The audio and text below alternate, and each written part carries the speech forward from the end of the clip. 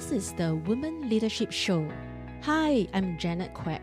For the past 20 years, I have been helping individuals to realize their leadership potential.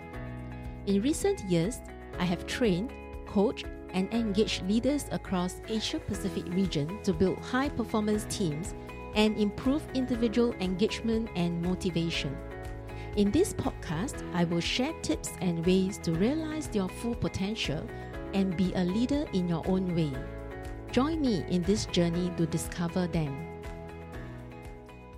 Welcome to Women Leadership Show. I'm Janet, and in this episode, I'll be sharing with you how I used to care about what others think of me. In school, when there was someone or my schoolmate or classmate spoke some things about me and I think was not true, I'll be affected, but I will maintain my friendliness with them and keeping the likable person of my personality, hoping that they will change the perception of me.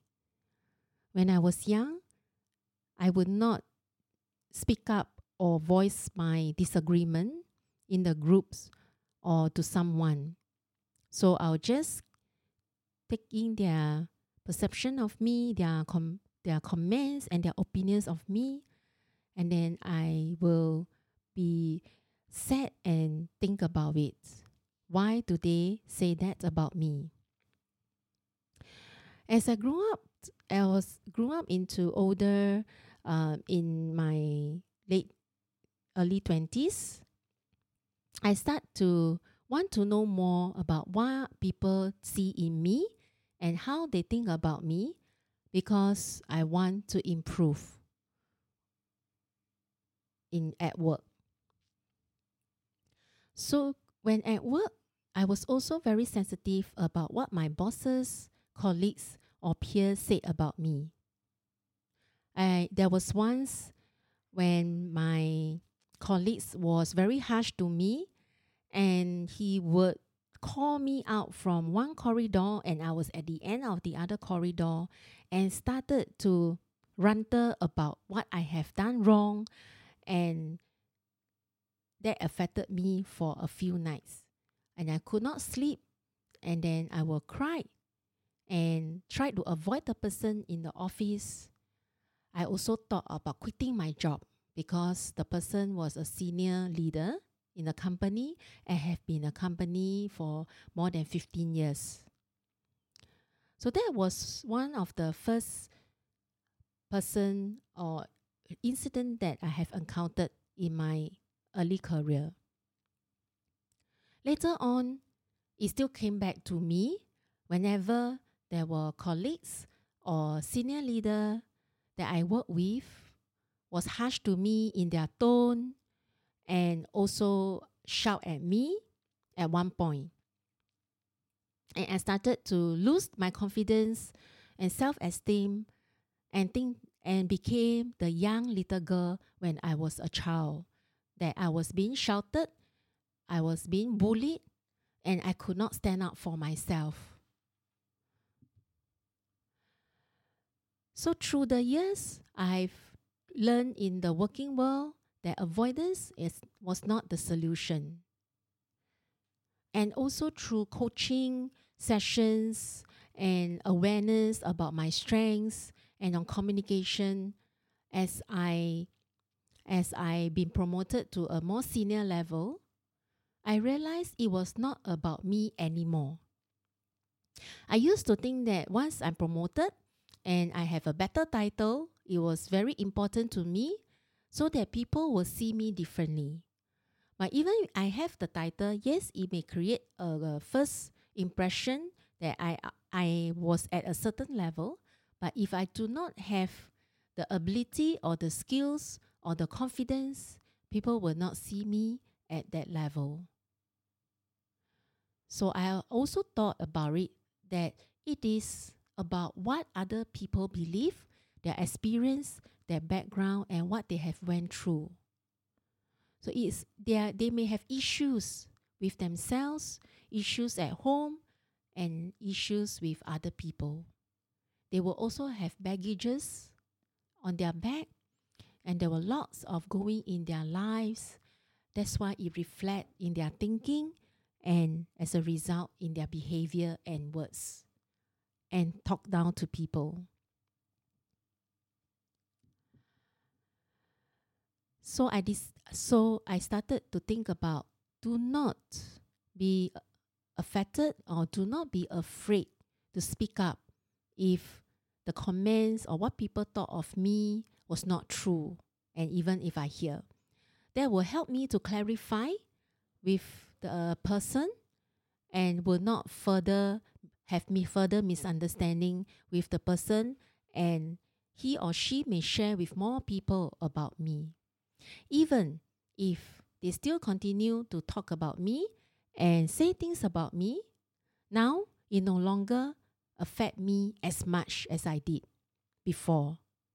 It may not be totally, yes, I do still get affected here, now, here and then when things happen, but I get over it very quickly as well because I understand that it is not about me. It is about them.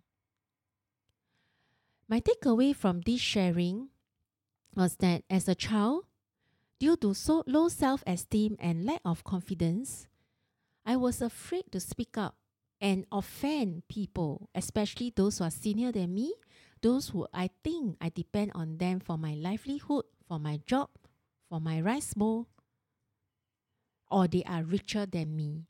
So I see myself just a small, insignificant person when beside them, when they have achieved, they are more experienced than me and they achieve much more than me. After more than 20 years of growing my mindset, I learned to take control of my own emotions and tell myself that everybody is normal. They share the same fears, the same loneliness, the same challenges, just like any other human would be. Once I participated in a program with a very senior leaders of chief executive officers level or head of department level in a group where they were given opportunity and exercises to share more inner of their feelings and their thoughts. And that's where I realized that yes, they may earn much more than me, they may achieve much more than me, they may be more senior than me, but they also have similar fears and anxiety about life, about how they lead the teams, and about themselves. My takeaway from this sharing is also about getting surrounded with positive and supportive close group who will not judge you and have your back wherever you need them. There's enough drama in life, so we don't need more drama and negativity. There will be people who will continue to challenge you. But importantly is to be surrounded with good people, with good intentions so they will get you out of your comfort zone and want you to be better in what you are doing and not jealous of you. For me, I am grateful that I have friends, colleagues, bosses, coaches, and mentors in my life who challenge me to unleash my potential and think out of the box. One thing I've learned is I'm going to do the same thing expecting the same result. It will not work. I have to continue to think out of the box, be more creative, and not letting myself confine to what have been done and what I can do better to improve my situation. Importantly is to not let our time be wasted by people who think negative of us, but continue to focus and do good things and live our life with purpose. I hope that through my sharing, it draws inspiration and personal reflection for you. I believe every woman can be a leader in your own way.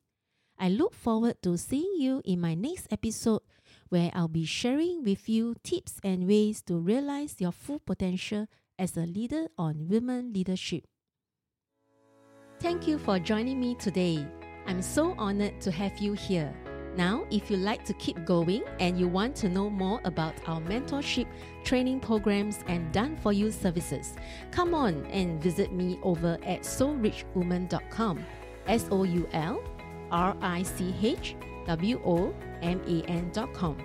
If you happen to get this episode from a friend or a family member, be sure to subscribe to our email list over there.